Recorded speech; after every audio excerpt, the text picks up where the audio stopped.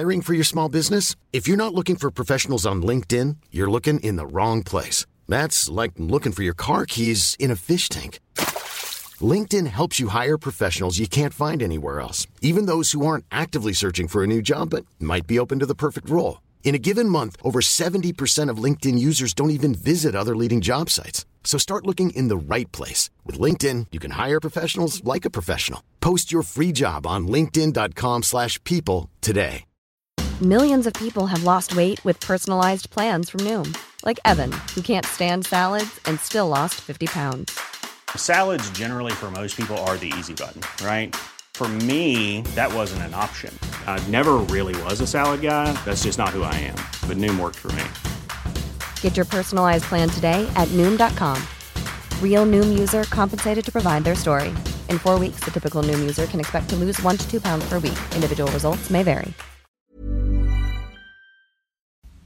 Alla är som vanligt hjärtligt välkomna till Filmpodden Ronnys rullar. Och nu har vi celebert besök här, för det är Axel Petersen och Måns Månsson som alltså parhästar. Är det okej eller blir ni förbannade då? Va? Nej, som du sa, Bröderna Brothers, det har jag aldrig hört. Det är fantastiskt. Det är triple and touch, Bröderna Brothers. Alltså, det gör gärna för mig. Bröderna Brothers kan jag vara. Kanske inte för resten av livet, men nu, den här veckan när vi ändå ska ha premiär ihop. Ja, vi jobbade miljoner för första gången tillsammans för 14 år sedan. Redan då var vi Bröderna Brothers. Ja. Men om vi ska ta det lite från början, för nu har vi lite tid på oss här.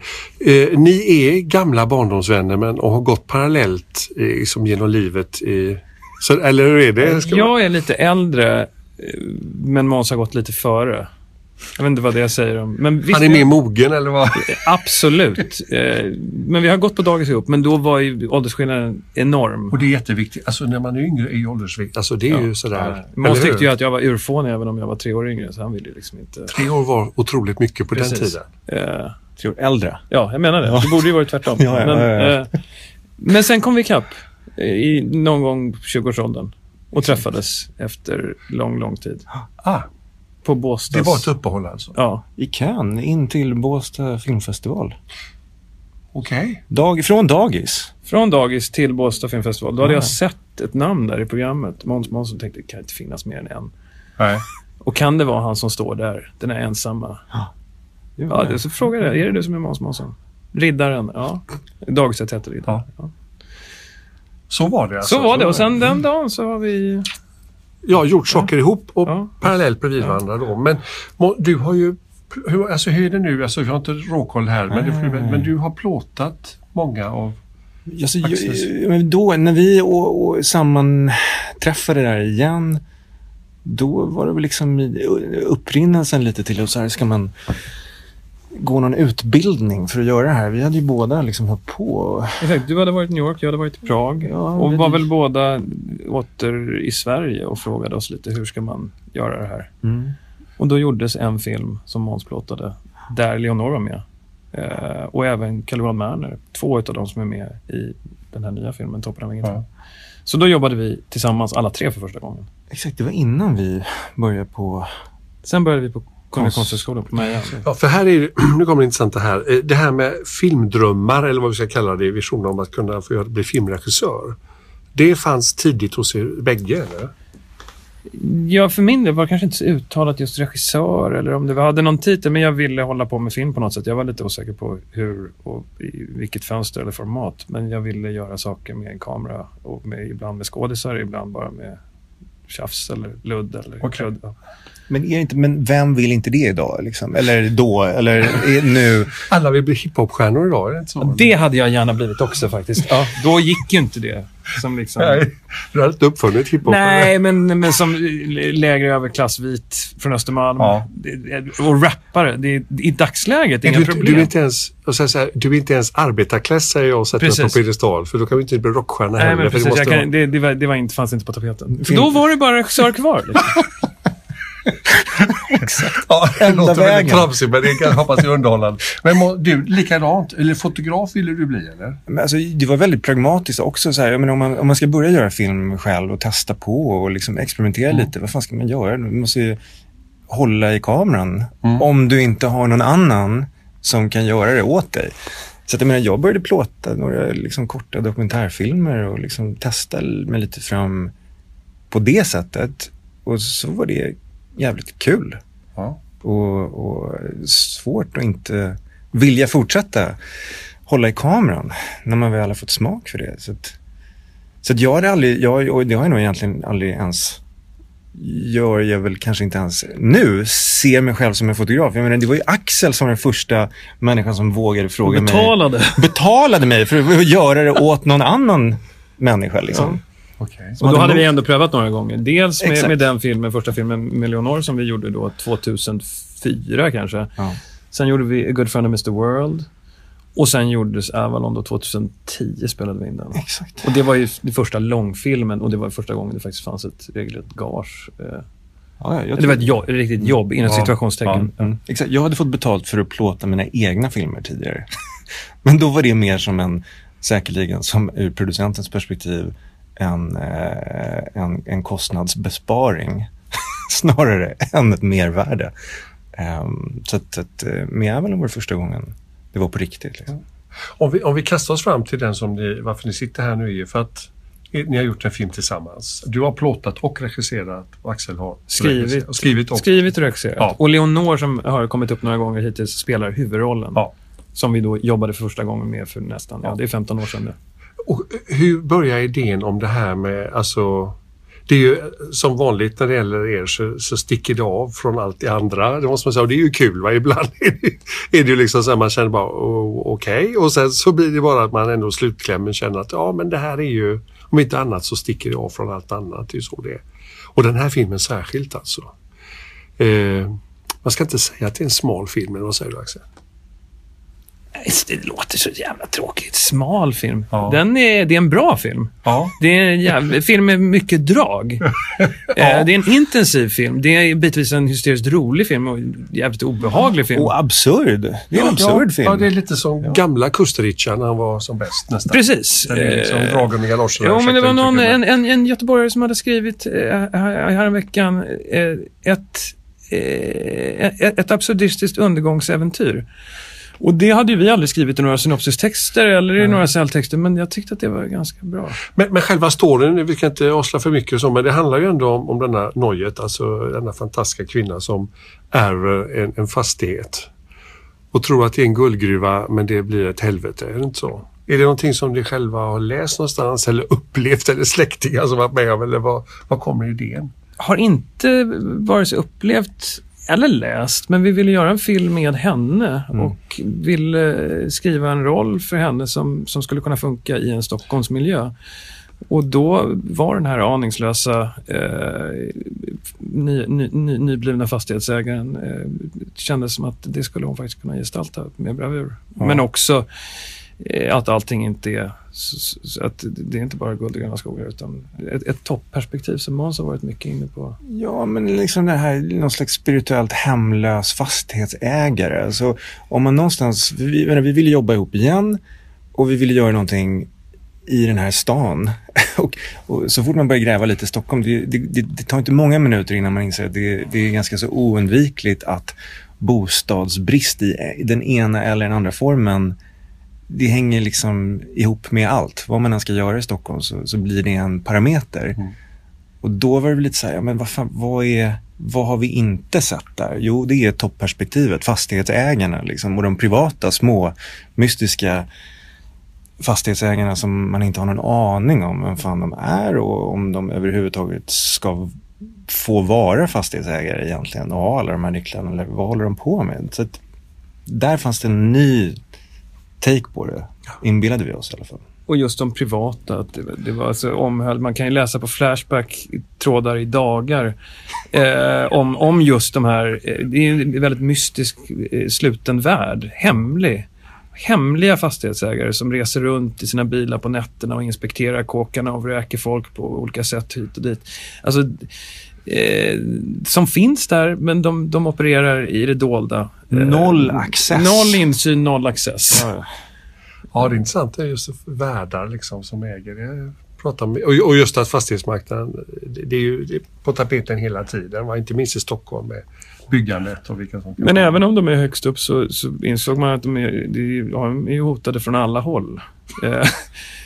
Kniven på strupen. Kniven på strupen. Än mer kanske än någon som inte har någonstans bo. Och så ser man på, eventuellt kan det vara någon advokat som pratar för om det är någon som klagar på mögel i någon lägenhet, va? Som senast förra veckan, Stockholmsnyheterna. Alltså. Absolut. Ja, men också börjar liksom alltså det finns ju någonting väldigt spännande i att man kan äga en fastighet som kanske är värd 1 miljard. Men den är i princip värdelös. Därför att du måste belåna den liksom för 250 miljarder för att överhuvudtaget kunna liksom hålla den igång och renovera och byta stammarna och liksom folk jagar det till höger och vänster. Banken och hyresgäster och hyresgästföreningen och liksom det ena med det andra. Hur satte ni er in i detta då? Kunde ni någonting om detta? Eller? Vi satte oss ner med Lex som är med i filmen, Christer Levin, som är en känd skuggmäklare här från Stockholm och den största i Sverige skulle jag säga. En legend i vissa kvarter i Stockholm inom fastighets- och mäklarbranschen. Och för att göra research helt enkelt. Han skulle dela med sig av sina erfarenheter hur det faktiskt kunde se ut. Och vi blev hemförda inte bara av hans historier men också av honom. Och i slutet av mötet så sa vi att men då frågade vi bara, skulle du kunna tänka dig vara med i filmen? För vi såg också, då var Leonor med, det var hon som skötte, hon hade förmedlat kontakten till Christer. Och vi sa bara, de var fantastiska ihop. Vi sa, det här är liksom magi. Och bara sitta och titta på de här två. Och lyssna till dem. Och då sa jag, absolut, jag kan tänka mig vara med. Och så blev det. Så att han var ju med på hela resan. Så att hade vi mindre frågor på resans gång så kunde vi alltid vända oss till Christer och säga, hur skulle det egentligen kunna gå till här? Då hade han svaren. Han var inte orolig för att vara med, att visa sig. Nej, han har sonat sina brott och är inte längre aktiv på den marknaden. Han är pensionerad. Men också mån om att absolut vara med i någon slags fiktionaliserad form såklart. Ja. Så att nu uppträder han i advokat, juristskepnad. Regiarbetet här, hur delade ni upp det? Det är ju viktigt att inte stå på sättet och liksom tjafsa eller ha olika uppfattningar om hur en scen ska göras. Lite som det här liksom. Vi faller in i varandra. Ja, många gånger, absolut. Men jag skulle nog säga att vi pratar nog innan och sen kör vi. Och är det någonting på vägen så då sätter vi stopp och så diskuterar vi vad det är. Men någon detalj, millimeter regi har det nog inte varit tal om på hela resans gång. Liksom. Nej, och jag tror också att det fanns ett praktiskt element i det som var tacksamt att du hade skrivit det och sen så plåtade jag att det fanns liksom redan, då behöver man inte hålla på och hitta någon slags regelbok för att vi tar varannan scen eller varannan dag eller alla de där grejerna, utan då fanns det redan en sån tacksam uppdelning, så då var det bara att liksom tuta och köra väl på plats.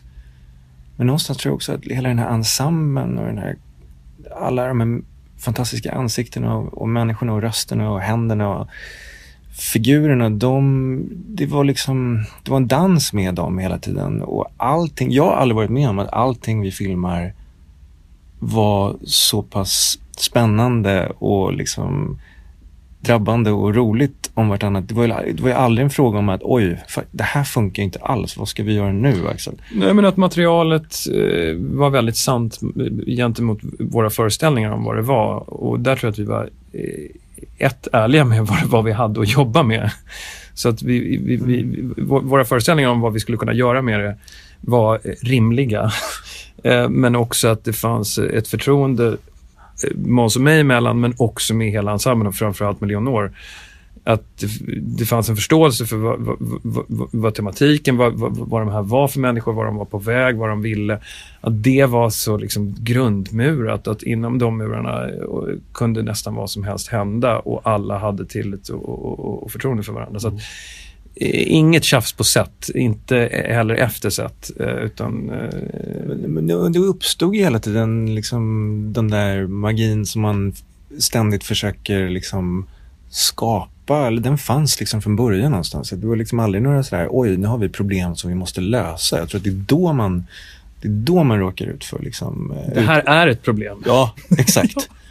Men här var det ju hela tiden, okej, nu redan första tagning finns det något fantastiskt.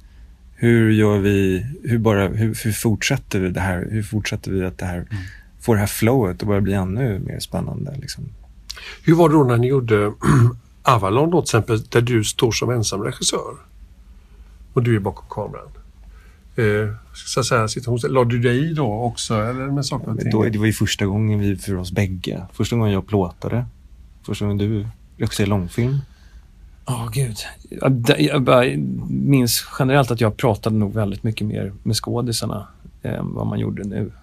Men det var ju också så många fler. Här var vi ju, det var alltså Måns, en god vän, Abdullahi som tog ljud, Sigrid som producerade och jag. Vi var 4 personer i teamet. Oj. Och Sigrid var oftast på nästa sätt och preppade och fixade. Så att vanligtvis var det 90% av alltid var vi bara 3 personer.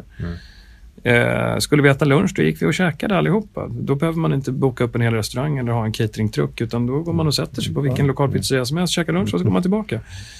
Så att, och det gör ju också att, jag vet inte, vad började det här? Vi var så få. Jo, men vi var så få den här gången. Och med Avalon, jag vet inte vad vi var. Man var 20 pers och jag har gjort filmer med långt mycket större team. Och då går det ju mycket mer tid åt kommunikation, om det är olika walkie-talkies och det är till olika tält och truckar och hitan och ditan. Vi kunde ju prata i ett och samma rum i den här tonen och allting gick fram. Ja, men det handlade väl mycket om att nu är vi så pass erfarna av att ha gjort det här några år så att vi kan jobba på det här sättet om vi vill. Eller vissa historier och vissa karaktärer och vissa filmer behöver inte vara mer komplicerat än så här. Men då behöver man inte heller stå och skrika i en walkie-talkie. För att du inte förstår. Nej, exakt. Hur fan kunde du missuppfatta vad det var vi skulle göra? Alltså, allt skedde där i rummet. Eller i rummen. Eller på de platserna vi var. Sen var det också en annan sorts inspelning. En mer konventionell, sammanhållen långfilm spelas ju in liksom under 5-6 komprimerade veckor med ett tajt inspelningsschema. Det här var ju också grundtanken att vi skulle kunna ta vår tid lite och jobba liksom i våra närkvarter, kunna i princip gå till inspelningsplats och sprida ut inspelningen liksom under ett kalenderår och utforska det på ett annat sätt. Så att ingången till det var ju också att testa ett annat sätt att jobba. Men också lika mycket för de medverkande. För det är inte liksom professionella skådespelare som går till teatern eller som har nästa roll prällbokad liksom dagen efter rap-partyt. Så det fanns en annan frihet där också. Att det går ju inte annars. Annars är ju liksom skådespelarna borta. Jag tänker, det är ju kul också att det finns ju någon slags sån där som man ser i brittisk diskbänksfilm så här, att det är ju miljöer. Det är ju i någon kåk någonstans här i Stockholm och filmar. Vad är det någonstans? För jag känner inte riktigt igen det, men... Kungsholmen, Kvinnohuset. Måns kanske kan fylla i med lite svensk filmhistoria och kuriosa. Ja, men det är en film som spelades in där som heter Kvinnohuset 1953.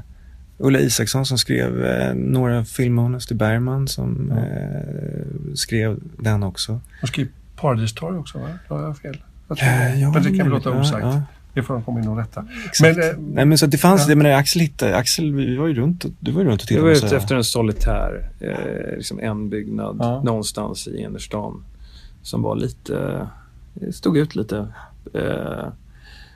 och den var väldigt bra. Och ni fick full access till att liksom vara där då? Vi fick full access till att vara där. Ja. Och just det filmhistoriska arvet hade vi ingen aning om då. Men det var väldigt kul att se den filmen sen någon gång i slutprocessen av vår film. Det är så att det fanns en del grejer som kanske hade gått igen i väggarna där. Jag vet inte vad. Men det är klart, Kvinnohuset, idén om Kvinnohuset, det var ju tacksamt koncept för Nojet som karaktär att slänga sig in i liksom. Sen ligger den där ståtligt, majestätiskt liksom på Fleminggatan och bara blickar ut över Stockholms rutnät. Det fanns vissa, även om inte vi grottar ner oss visuellt i huset och dess omgivningar, så fanns det liksom tacksamma möjligheter rent bildmässigt också just där. Men du frågade någonting som jag inte minns. Nej, det var mest fråga om att det är full access till. Och det var det snabba uppsättningar också, sätta upp med kamera och ljus. Jo, men just det, exakt. Alltså den där, men det är nästan, vad var det du sa? Diskbänksploitation. Det är någon typ av exploitation-film, men jag vet inte vad det är att exploatera. Men det kanske är diskbänksrealismen. Ja, för det känns ju så när du är inne, när hon besöker de här människorna och men också den här Ravioli Machete-scenen mot slutet när de är ute i Safehouse där och han går bärsärka igång med sin machete. Det är ju en typ av diskbänksrealism. Alltså två människor som är lite förbittrade och det är liksom föreställningar som inte införlivas och börjar bli lite putt. Och det är liksom lite dålig stämning som hade kunnat stanna där vid diskbänken. Men sen bara går fullkomligt överstyr i någon typ av exploitation. Hyrfilm har jag alltid gillat, men det är ju ingen som riktigt går igång på den genrebenämningen. Det är kanske lite unga för det där början på 80-talet när kring 80 så kom ju. Det är så få människor som hyr nu på också, film man aldrig har fått sett förut. Men det är inte få människor som hyr film, få människor som hyr bostäder också. Ja, absolut. Det är svårt att få tillgång till hyra. Men vadå, iTunes hyr man ju. De flesta hyr väl fortfarande, eller köper man filmer? Stream. SVOD. Det streamas idag, just det. Man frågar dig först, Axel, alltså din vision om hur en film ska vara, är du där du vill vara i ditt skapande? Med den här filmen, jag tycker om när man bara rycks med, om det är en berg-dalbana eller om det är en karusell eller vad det är, att man liksom sätter sig och bara svungas ut i någonting och får en upplevelse. Det tycker jag om när jag tittar på film, och det tyckte jag. Ryan Reynolds here from Mint Mobile. With the price of just about everything going up during inflation, we thought we'd bring our prices down. So to help us, we brought in a reverse auctioneer, which is apparently a thing. Mint Mobile Unlimited Premium Wireless. How to get 30, 30, bit to get 30, bit to get 20, 20, 20, bit to get 20, 20, bit to get 15, 15, 15, 15, just $15 a month? Sold! Give it a try at mintmobile.com/switch. $45 up front for 3 months plus taxes and fees. Promo rate for new customers for limited time. Unlimited more than 40 gigabytes per month. Slows full terms at mintmobile.com. Millions of people have lost weight with personalized plans from Noom. Like Evan, who can't stand salads and still lost 50 pounds. Salads generally for most people are the easy button, right? For me, that wasn't an option. I never really was a salad guy. That's just not who I am. But Noom worked for me. Get your personalized plan today at Noom.com. Real Noom user compensated to provide their story. In 4 weeks, the typical Noom user can expect to lose 1 to 2 pounds per week. Individual results may vary. I'm Sandra, and I'm just the professional your small business was looking for. But you didn't hire me because you didn't use LinkedIn Jobs. LinkedIn has professionals you can't find anywhere else, including those who aren't actively looking for a new job, but might be open to the perfect role, like me. In a given month, over 70% of LinkedIn users don't visit other leading job sites. So if you're not looking on LinkedIn, you'll miss out on great candidates like Sandra. Start hiring professionals like a professional. Post your free job on linkedin.com/people today. Sist jag såg den här, att jag fick vara med om, även om det är vi som har skapat den här attraktionen, så det är någonting jag strävar efter. Och du känner att det här blev så som du hade vision om att det skulle bli? Det tror jag. Jag tror att vi hade... Nu tittar du väntar i måste. Men okej, det här var frågan till mig. Ja. Jag svarar ja på den frågan. Får vi se vad man svarar. Men det är intressant, för det snackade vi om lite i Berlin. Hur liksom man nästan insåg då att så här, herregud, det är som att just för att vi var två här och jobbade tillsammans och kände varandra så pass väl, att vi liksom pushade hela tiden. Och det fanns framförallt fanns det ingen som drog i någon handbroms här. Jag menar, vi producerat det här liksom i eget liksom bo. Så att vi har liksom hela tiden skruvat upp volymen någonstans på alla fronter. Och så pressat det liksom vidare och vidare. Och så, ja men kolla, kan man inte göra så här? Eller, ja men kan man inte göra så här? Eller, ja, men då kan vi väl lika gärna göra så här. Så höjer Måns lite och säger fan lite högre kan det bli. Och det har ju skapat, det är en ganska intensiv upplevelse. Vad tycker du om Måns filmer som han gjort på egen hand så att säga? Mycket, mycket, mycket bra. Ja. Det säger du inte bara för att han sitter med utan du... Nej. Och Måns? Jag är Axels största fan, men jag hade aldrig jobbat så mycket med Axel. Kan vi prata lite? Men får jag bara säga apropå din fråga som jag fick inte svara på den. Visionen. Nej, men inte mitt fel. Nej, men för jag tror att så här, det jag alltid gått igång på, det är ju liksom de här världarna som man inte har någon access till. Jag tror att det var specifikt det här, att så här, privata fastighetsägare, det toppperspektivet, det var liksom djupt fascinerande. Vem fan är det som äger kåkarna? Vad är det för människor? Precis som alltså sen kan ju den där fascinationen kan ju få sig olika uttryck. Alltså man kan ju vilja gå in i en sci-fi-värld. Hur är det att bo på Mars? Eller hur är det att vara i en djungel och jaga liksom hemliga skatter? I mitt fall har det varit så här, men hur är det att vara landshövding? Eller hur är det att vara privatspanare? Eller liksom dolda världar? Och där tror jag Nojet som karaktär var precis något som jag verkligen gick igång på. Alltså. Det är ju kul för att den är ju väldigt, alltså det är ju inte förutsägbart hur det ska... Ibland känner man bara, nej, när man ser en film. Men det här är ju så här, jag bara satt och funderade på, hur ska det här sluta? Men det är ingen som vet. Eller hur, va? Det är ingen, vem äger en fastighet för 1 miljard? Det är ingen som gör liksom. Så det är en och har hennes temperament. Och har hennes temperament. Exakt. Hur var det att jobba med henne? Du är ju släkt med henne så att säga också, vet jag. Men hur var det att jobba med henne och sådär och ta regi och så som en... Fantastiskt måste jag säga. Jag jobbar jättegärna med släkt. Med släkt. Nej, men jag ska inte jämföra med några andra, men jag tycker det här har varit just ur den, alltså regi, skådis som har varit det absolut bästa jag har varit med om. Ja, men tillit och respekt och liksom en ömsesidig förståelse och liksom att man kan ha en transparent, rak dialog. Det är väl det man hela tiden kämpar men för. Sen att den personen också har ett totalt gehör och kan på liksom i tagning bara ta en 10 meningar lång replik som man bara viskar in i örat och så kommer den ut på direkten i liksom total tonträff. Jag har inte varit med om det tidigare. Sen är det en okonventionell regiskådismetod, men det är inte många som kan det. Det är inte många som har den tonträffen. Sen rent fysiskt tycker jag att hon är helt fantastisk. Alltså att titta på. Utöver att hon har en fantastisk talang så är hon också skön för ögat och örat. Ja, och det är ju underbart också det här med att hon inte är en skådespelare utan en filmstjärna. Men det tycker jag är ödmjukt ändå. Alltså det låter ju lite kaxigt, men det kommer ju från... Alltså hon är inte utbildad skådespelare. I hennes värld så är väl det ett hån att säga jag är skådespelare för de som har genomgått 4 års högskolestudier och varit runt på scener runt om och karkat. Alltså så här, det har inte hon gjort. Hon har glidit in på ett bananskal eller en räkmacka och helt plötsligt gör huvudroller på vita duken. Det är ju inte... I hennes värld tror jag att det hade varit fräckt att säga att jag är skådespelare. Då är det bättre med filmstjärna. Ja.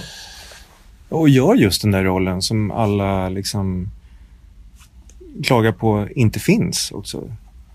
Det är det som var så fascinerande i Berlin också. Där man liksom känner de där reaktionerna på att helt plötsligt har vi en 68-årig kvinna som inte stryker medhår, som inte bara är liksom gullig och snäll och liksom ska dutta med barnbarnen, utan är liksom stenhård. Då är det för mycket för vissa. Liksom. Då pallar man inte med det. Bara, herregud, det här kan jag inte titta på. Men var inte problemet att medelåldern var 36 år för liksom kvinnliga skådespelare på Guldbaggen i år? Men om man inte pallar det här, vad är poängen då med hela den debatten? Alltså? Det är hon som kommer få Guldbaggen naturligtvis bästa huvudroll. Nästa år blir det då. Jag säger ingenting. Nej, don't jinx it, eller hur? Jag kan bara säga att jag sa till Jeffrey Leach att han skulle få en för Dallas Buyers Club. Han sa don't jinx it, men han fick ju den naturligtvis. Det var ju ingen tvekan. Han var ju bäst. I min bok så har han fått den stora guldstjärnan och kanske den stora... Men hon var nominerad redan för Avalon var hon ju, exakt. Eller hur, va? Ja, visst. Ja. Och då fick man ju bara liksom ana henne lite. Ja, men hon stack ut. Det var ju man blir kär väldigt, väldigt vänlig. Och det var ju fint också med Avalon att ni fick ge Johannes en sån fin roll också. Det var ju, han fick lite cred igen efter mycket skit. Hon lärde ju så mycket av Johannes. Absolut. Leonor. Vi lärde oss så mycket av Johannes. Men jag menar, att med kameran titta på Leonor nu, hur många år senare? Det är 8 år sedan. Oj. Hon var ju nu var hon ju ett proffs. På samma sätt som Johannes var ett proffs. Jag menar, hon hade ju liksom fått med sig allt det där som, jag menar, att hitta kameran, hitta ljuset. Leda andra skådisar, hjälpa, alltså vara jävligt bjussig och generös i spelsituationen med folk som kanske hade mindre erfarenhet än vad hon hade. Verkligen. Vi gjorde grejer med statister som aldrig hade liksom spelat för kamera, och hon ledde, som det heter på skådespråket, det ledde dem liksom genom scenerna. Ja, men som ett proffs, eller som en riktig skådis inom citationstecken här igen. Och det är imponerande. Men sen också, igen, tillbaka till det fysiska. Jag tror att hon nästan har plockat upp, jag vet mycket med tänderna. Johannes hade ett visst tandspel som är intressant, som väldigt få har. Ja. Det tyckte jag, det hade hon inte alls i Avalon. Jag har aldrig sett, men här har hon liksom plockat upp ett visst tandspel från Johannes som är ovanligt läckert, liksom. Ett läckert bett. Det är sant, han har aldrig riktigt fått den credden för tandspelet. Nej, men det är precis det han hade. För där har hon, och det, jag vet inte om hon är medveten om det själv, men det kan man se. I den här filmen också kände jag efter en kort stund, just när de sitter i början där det är väldigt mycket lite prat i mun sådär, så tänkte jag på Cassavetes mode på en kinesisk bookmaker liksom. Så här lite grann. Kameran rullar och allting sker sådär. Men det hålls inom vissa ramar. Jag vet inte om det är... Det är en jättebra film. Jag vet att vi pratade om den inför Avalon, för att Peter Karlberg som spelade Claes i den hade lite Cosmo där huvudkaraktären som förebild. Så då pratade vi lite om den. Det är mycket möjligt att den har stannat kvar. Men jag tycker alltid är så roligt med Killing with Chinese Bookie, det är ju liksom hur Cassavetes själv beskrev det som en allegori över hela filmbranschen och hans liksom position i filmbranschen. Hur han liksom var tvungen att slåss och kämpa med sina liksom maffialiknande producenter och produktionsbolag för att få göra sin grej liksom.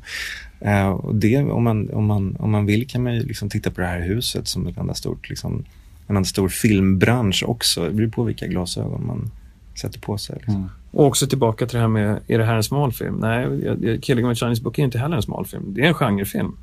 Det här är inte heller en smal film. Det är en genrefilm. Exploitation. Jag gillar det. Ja. Om vi går tillbaka, jag tänkte Måns, en film som vi börjar, ursäkta, jag kommer ta det också. Ja. Jag tänker på Herr landshövding, naturligtvis. Ja. Det är ju en fantastisk film. Det är så länge sedan nu. Jag vet. Ja. Men det är första gången vi är här. Vi får summera. Hur kommer detta? Hur blev detta till? Bara vi får en story här. Men i grunden tror jag att alltså, det var precis som med Hassel, att det var så gamla tv-minnen för mig. Ja, men lite utifrån så här, varför börjar man göra film? Varför börjar man skriva? Det är för att man har läst någonting. Man gör väl film för att man har sett någonting, inbillar jag mig. Liksom. Det kan inte gå till på något annat sätt. Vad fick jag se när jag var liten? Man såg Anders Björk på tv-nyheterna i stort sett varannan dag. Och Roland Hassel. Liksom. Så jag tror de två marinerades under många, många år i mitt huvud. Och så liksom till slut lyckades jag få göra mina egna liksom, filmer med de där två gamla tv-hjältarna. Eller hjältarna, tv... Jag vet inte, de mardrömmarna. Jag vet inte vad det var. Men det, för det är just att det här att du följer nästan i nacken på Anders Björk också. Så här. Men han tyckte själv att han, ungefär som Leonor säger, så tyckte han själv att han blev en filmstjärna. Eller var det bara snack? Eller att han var en filmstjärna. Jag tror att det var mer, ja, men lite utifrån att, exakt, att äntligen någon som liksom dök ner och förstod hur bra det här kommer bli på stora duken sen. Jag vet inte, nyfikenhet på någonting som man inte begriper sig på. Det det är det det bottnar i någonstans. Liksom. Ja, för jag tänkte på det idag nu när jag skulle träffa er. Tänkte jag den här fantastiska långa... Jag fick lära min son som inte visste vad ordet kulvert var för någonting. För det finns ju en lång fantastisk scen som bara... Man tänker, hur länge... Alltså så går det för långt va? Och det bara fortsätter och han bara går och går och går. Det är en sån här fantastisk scen som sitter där. In till säkerhetsbunkern som alla länsstyrelser i all hemlighet har under sina liksom, administrativa kontor. Man måste kunna gå ner och planera för kärnvapenkriget. Landshövdingen, det är då landshövdingen liksom behövs. Ja, det är suveränt. Och Hassel sa du själv också, det är också en sån här... Återigen, jag lovar, ska inte säga smal, men en udda historia. Den är nog väldigt smal. Men det var ju nästan poängen att köpa loss ett franchise som det ändå var och göra det till, alltså det fanns ingen poäng för liksom lilla mig där och då att göra, liksom fortsätta hela den serien. Finns det folk som blev förbannade för att det inte var en Hasseldeckare alltså, som hade inte fått för sig? Absolut. Det finns säkert flashback-trådar om all förbannelse kring detta. Jag är övertygad om. Du var inte på premiären på Stockholms filmfestival? Nej. Det var det Stockholms filmfestival? Nej, det var... Och då var det många upprörda. Det var ett av de mest fantastiska filmögonblicken i svensk historia. Alltså det var... Där fortsatte förvirringen och psykosen ut i Q&A på scen med att täppas med Roland, Lars-Erik in character eller inte. Helt plötsligt dök Göran Lamberts upp i publiken. Han hade liksom smugit in där. Helt plötsligt ställer sig någon rysk privatspanare upp och säger att han vet vem som är mördaren.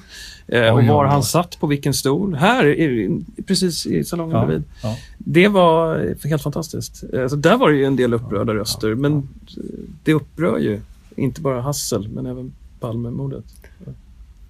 Ja, men jag tycker Axel hade en bra poäng häromdagen, eller var det idag till och med, att det är något slags, alltså Toppen av ingenting är något slags möte mellan Hassel, privatspanarna och Avalon kanske liksom på något plan, om man ska försöka utkristallisera vad kommer det. Men jag tycker det, både estetiskt och men genremässigt eventuellt.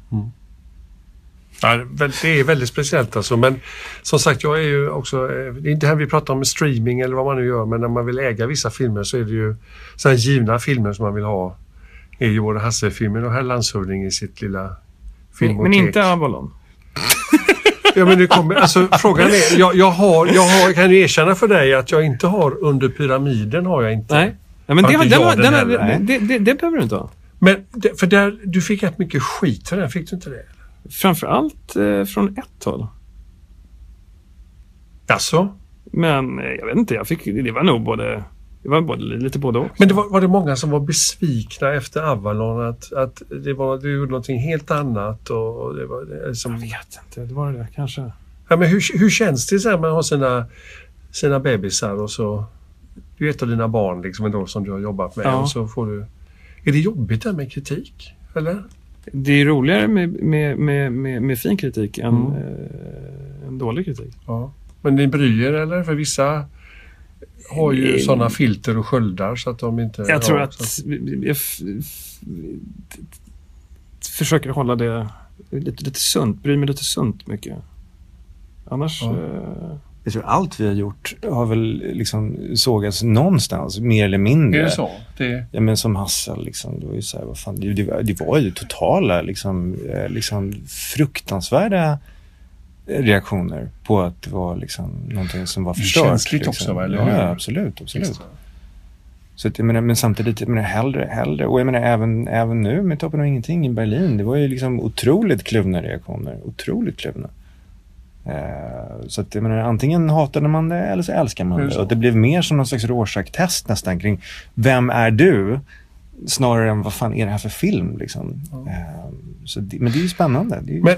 Nu tittar han mörkt på mig. Nej. Men ni vill utmana lite också, va? Är det inte varandra så? Framförallt. Jaha, inte publiken. Nej, det vet jag inte om det är ett mål. För det var lite... Vad är det ni vill... Varför håller ni på att provocera? Jag ser det inte som en provokation. Jaha, nej, men utmana. Ja, det är klart man vill göra någonting som är utmanande för en själv. Och då blir det väl förhoppningsvis utmanande för publiken också. Och något nytt. Man kan inte... Alltså, det kände jag väldigt starkt efter Herr Landshövding. Det här skulle jag kunna göra resten av mitt liv. Men Ja, göra små liksom, porträtt av olika filurer runt om i världen. Så kan jag åka på liksom, turné, var som helst, bara ring, jag kommer. Men vad är poängen? Vad är poängen med det? Liksom? Totalt meningslöst. Då tröttnar man ju liksom... Ja, där i ligger väl utmaningen att återuppfinna sig själv och det man pysslar med lite då och då. Och då blir det väl ganska lagom så att var tredje, var fjärde år inför en ny långfilm så är väl det ganska... Men kan vi prata om Under pyramiden? Alltså, du säger att det var framförallt från ett håll. Jag var inte jätteförtjust, det erkänner jag. Men jag har ju inte såg. Alltså, men jag blev lite så här... Kanske tänkte, är det en thriller? Jag tycker inte den funkar på det planet och sådär. Men hur ser du på? Jag har nog inget större behov av att prata om det. Nej, okej. Men det är som sagt... Men du kände inte sårad och så? Eller av att folk hade inte gillat det? Eller hur blir det? Nej, jag vet inte. Nej. Jag har förträngt det. Jag kommer inte ihåg. Alltså. Nej. Jag tycker, alltså, man kan ju dra en parallell med Jarden. Jarden är ett otroligt safe jävla projekt. En bok som är liksom superpopulär och så liksom en producent som köper filmrätten och så liksom gör man en film och så är det nästan liksom som ett koncept. Att som Axel faktiskt göra liksom skriva originalmanus, ge sig ut och gestalta och liksom ta tag i saker som ingen annan jävel har liksom öronmärkt som någon slags kvalitetsstämpel. Jag menar 90%, 99%, jag vet inte hur många procent av alla filmer som görs är ju adaptioner hur som helst nu för tiden.